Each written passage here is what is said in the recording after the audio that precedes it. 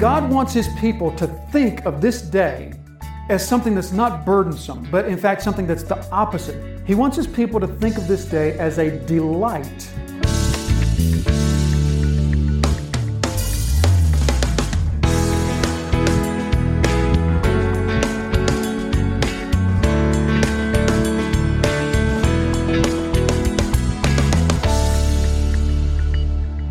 We're tracking through this section in which there's these 5 conflicts, these 5 arguments, these 5 disputes that they bring to Jesus, all of them having to do with their understanding of how Jesus has, in their view, violated the ritual law.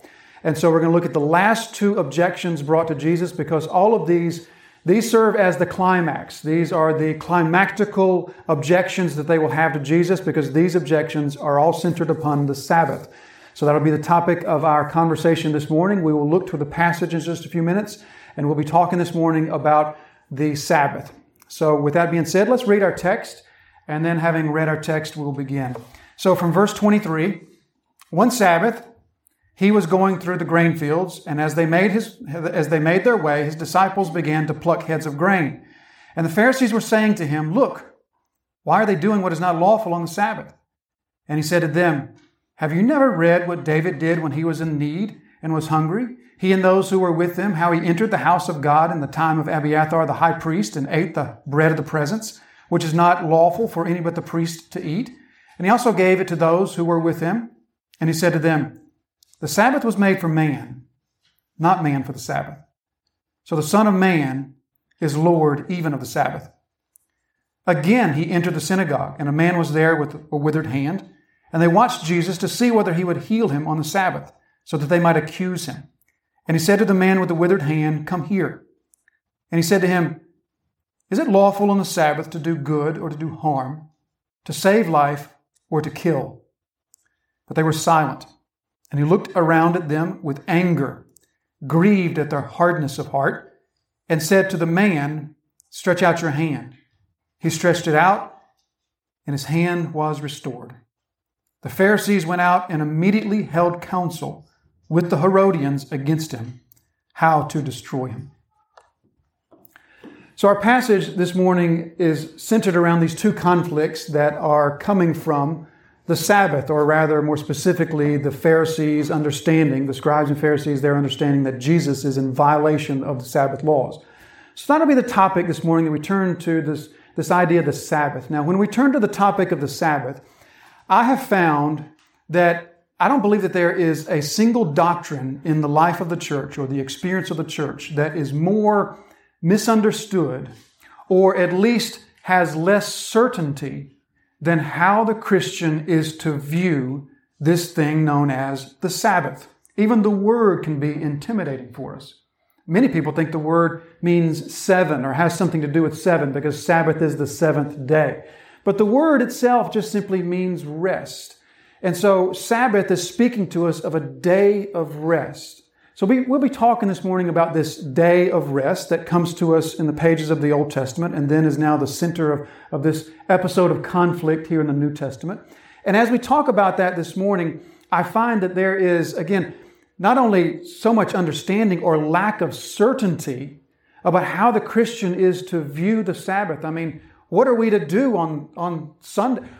Why is it even Sunday and not Saturday? I mean, it used to be Saturday. Why is it now Sunday? And who changed it? And why did we change it?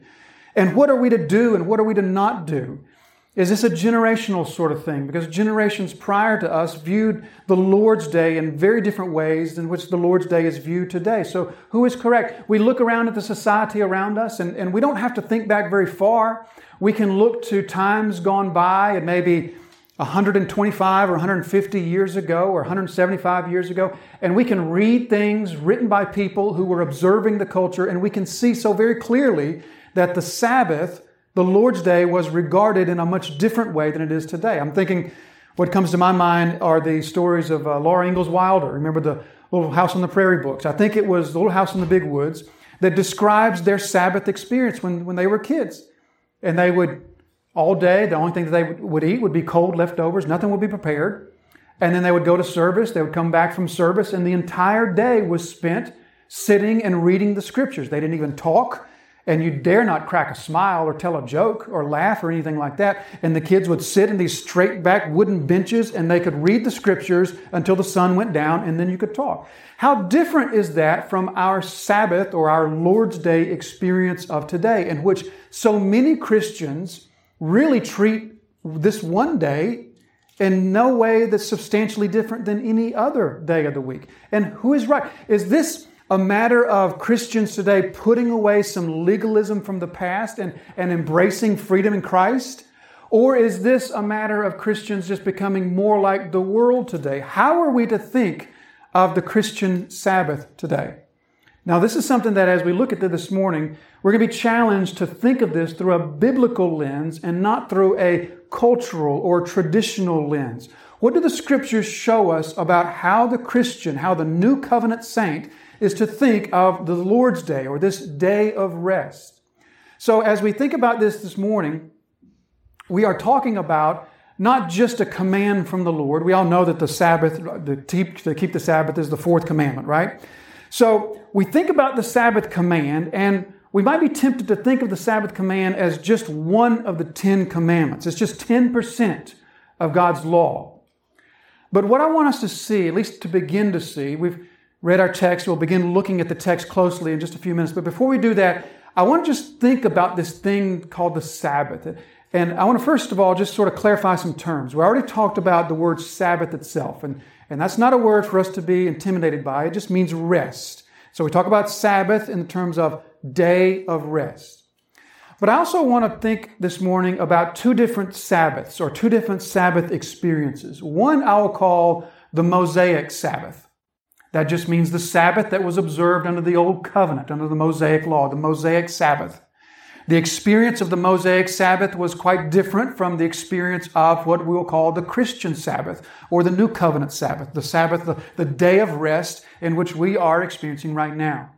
So as we think about these two experiences of the Sabbath, that we're again tempted to think of them just in terms of one of the 10 commandments. All the 10 commandments are obviously very important, but this is only 10% of the commandments of God's law. But what we'll see very soon here is that we should think of the Sabbath, the command to keep and honor the Sabbath, as something much more than just one of the commands. In fact, what we will see is that the command to keep the Sabbath in some ways could be thought of as the central command. We know that the first command, to honor the Lord your God and have no gods before Him, we know that nothing can supersede that in importance. But in a real sense, the fourth commandment, to keep the Sabbath holy, is in a way above the others in terms of significance, importance, and impact upon the life of the observer of the Mosaic Law and now the New Covenant saint. So all of God's commands are significant, right? I think right now of Jesus' words in Matthew 5, verse 19 from the Sermon on the Mount, when Jesus says that anyone who relaxes any of my commandments, even the least of these commandments, and teaches others to do the same, he would be called the least in the kingdom of God, right? That's a very stern, dire warning. Anyone who takes any of the commandments, even the least of the commandments, and relaxes them and teaches others to do the same will be called the least in the kingdom of heaven. I don't want to be called the least in the kingdom of heaven.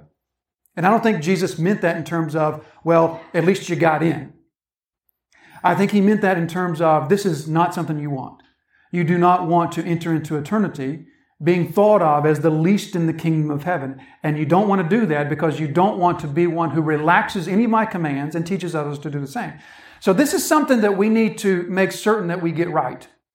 And we need to make certain that we are properly understanding what God is saying to the New Covenant saint in terms of that one day of 7, how we are to treat that one day, how we're to not treat it. So the command to keep the Sabbath not only is often, I think, very misunderstood, and oftentimes Christians have such a low degree of certainty with what really the commandment is about today. Not only that, but also I find that this is, I don't know, quite frankly, I don't know of another doctrine of the church that's more difficult to preach or teach, or for that matter, just to really get your arms around it, to make sure that you yourself have it.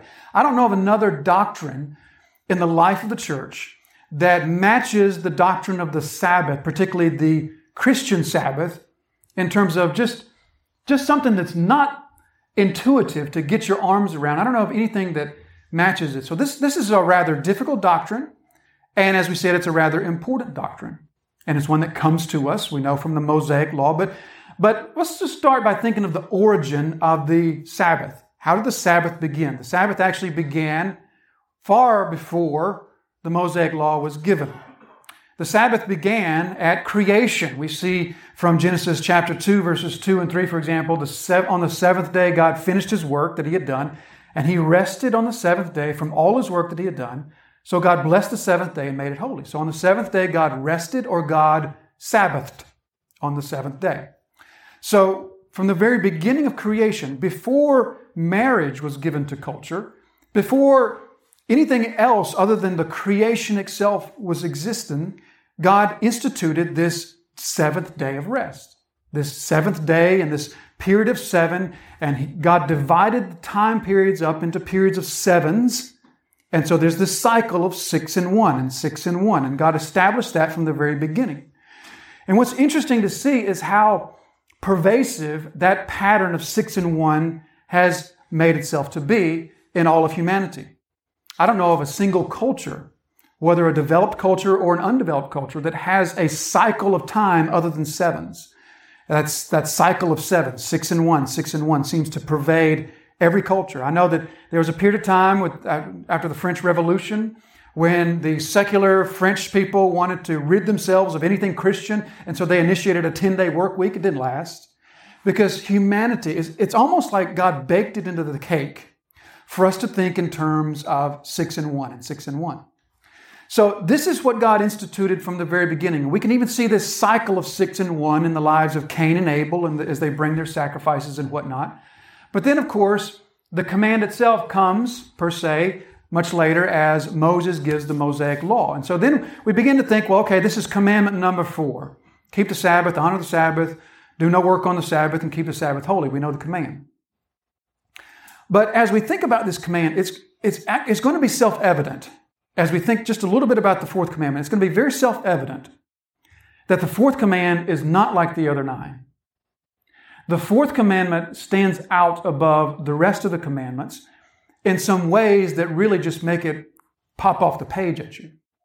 So for the first thing, the fourth commandment is very much longer than any of the other commandments. All the other commandments are oftentimes one short phrase, one short sentence. You shall not steal, shall not murder. Just short little phrases, maybe 2 short little phrases. But the fourth commandment is nearly a paragraph. It's almost like a short discourse that God is giving when He gives the fourth commandment. Furthermore, the fourth commandment is the only commandment that God gives in which He gives a foundation for it, a reason for it. The other commandments, you shall not steal, you shall not murder, God just simply states these.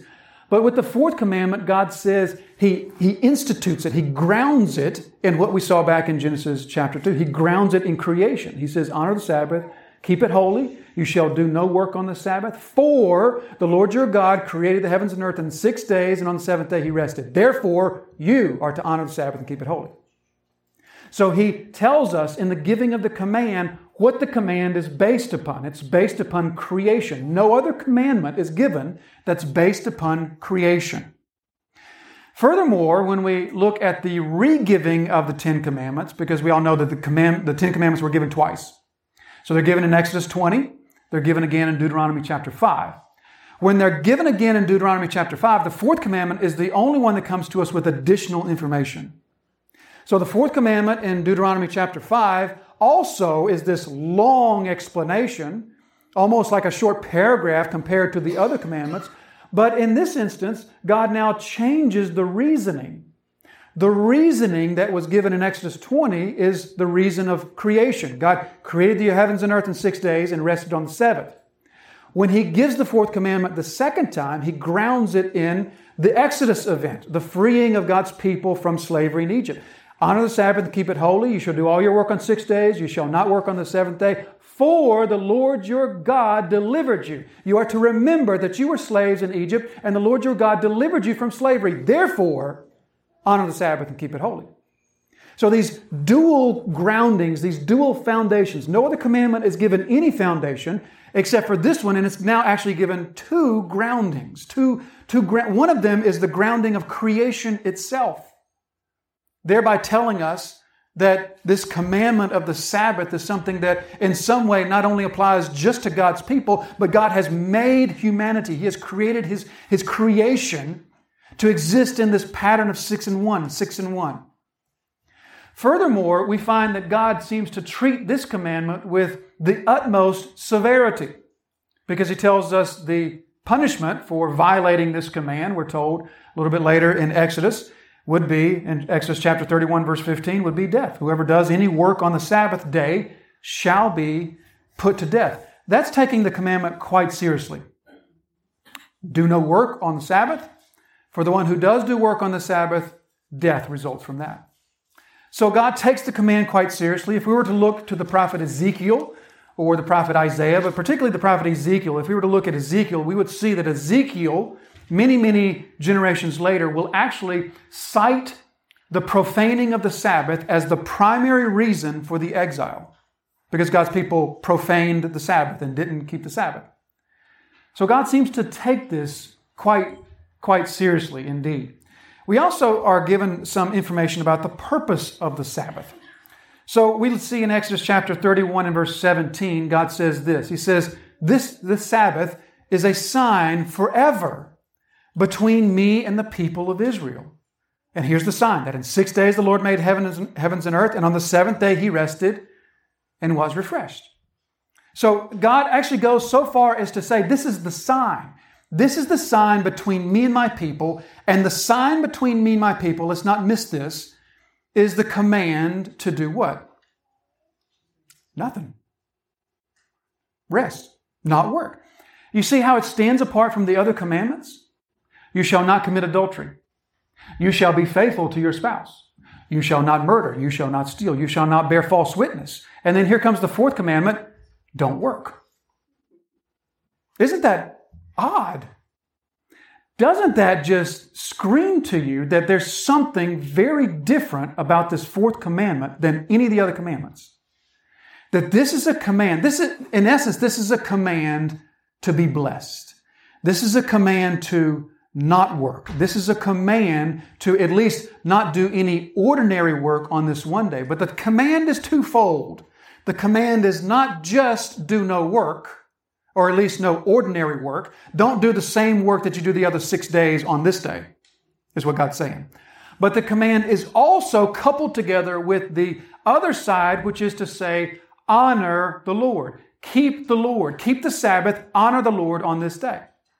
So it's a commandment to refrain from normal work, coupled together with the commandment to honor the Lord or worship the Lord in your heart.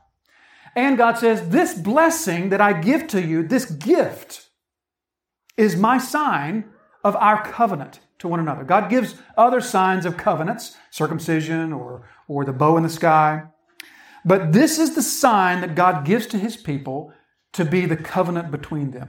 Do you know that all religions have holy things? We know that. I mean, that's intuitive, that all religions have holy things about them.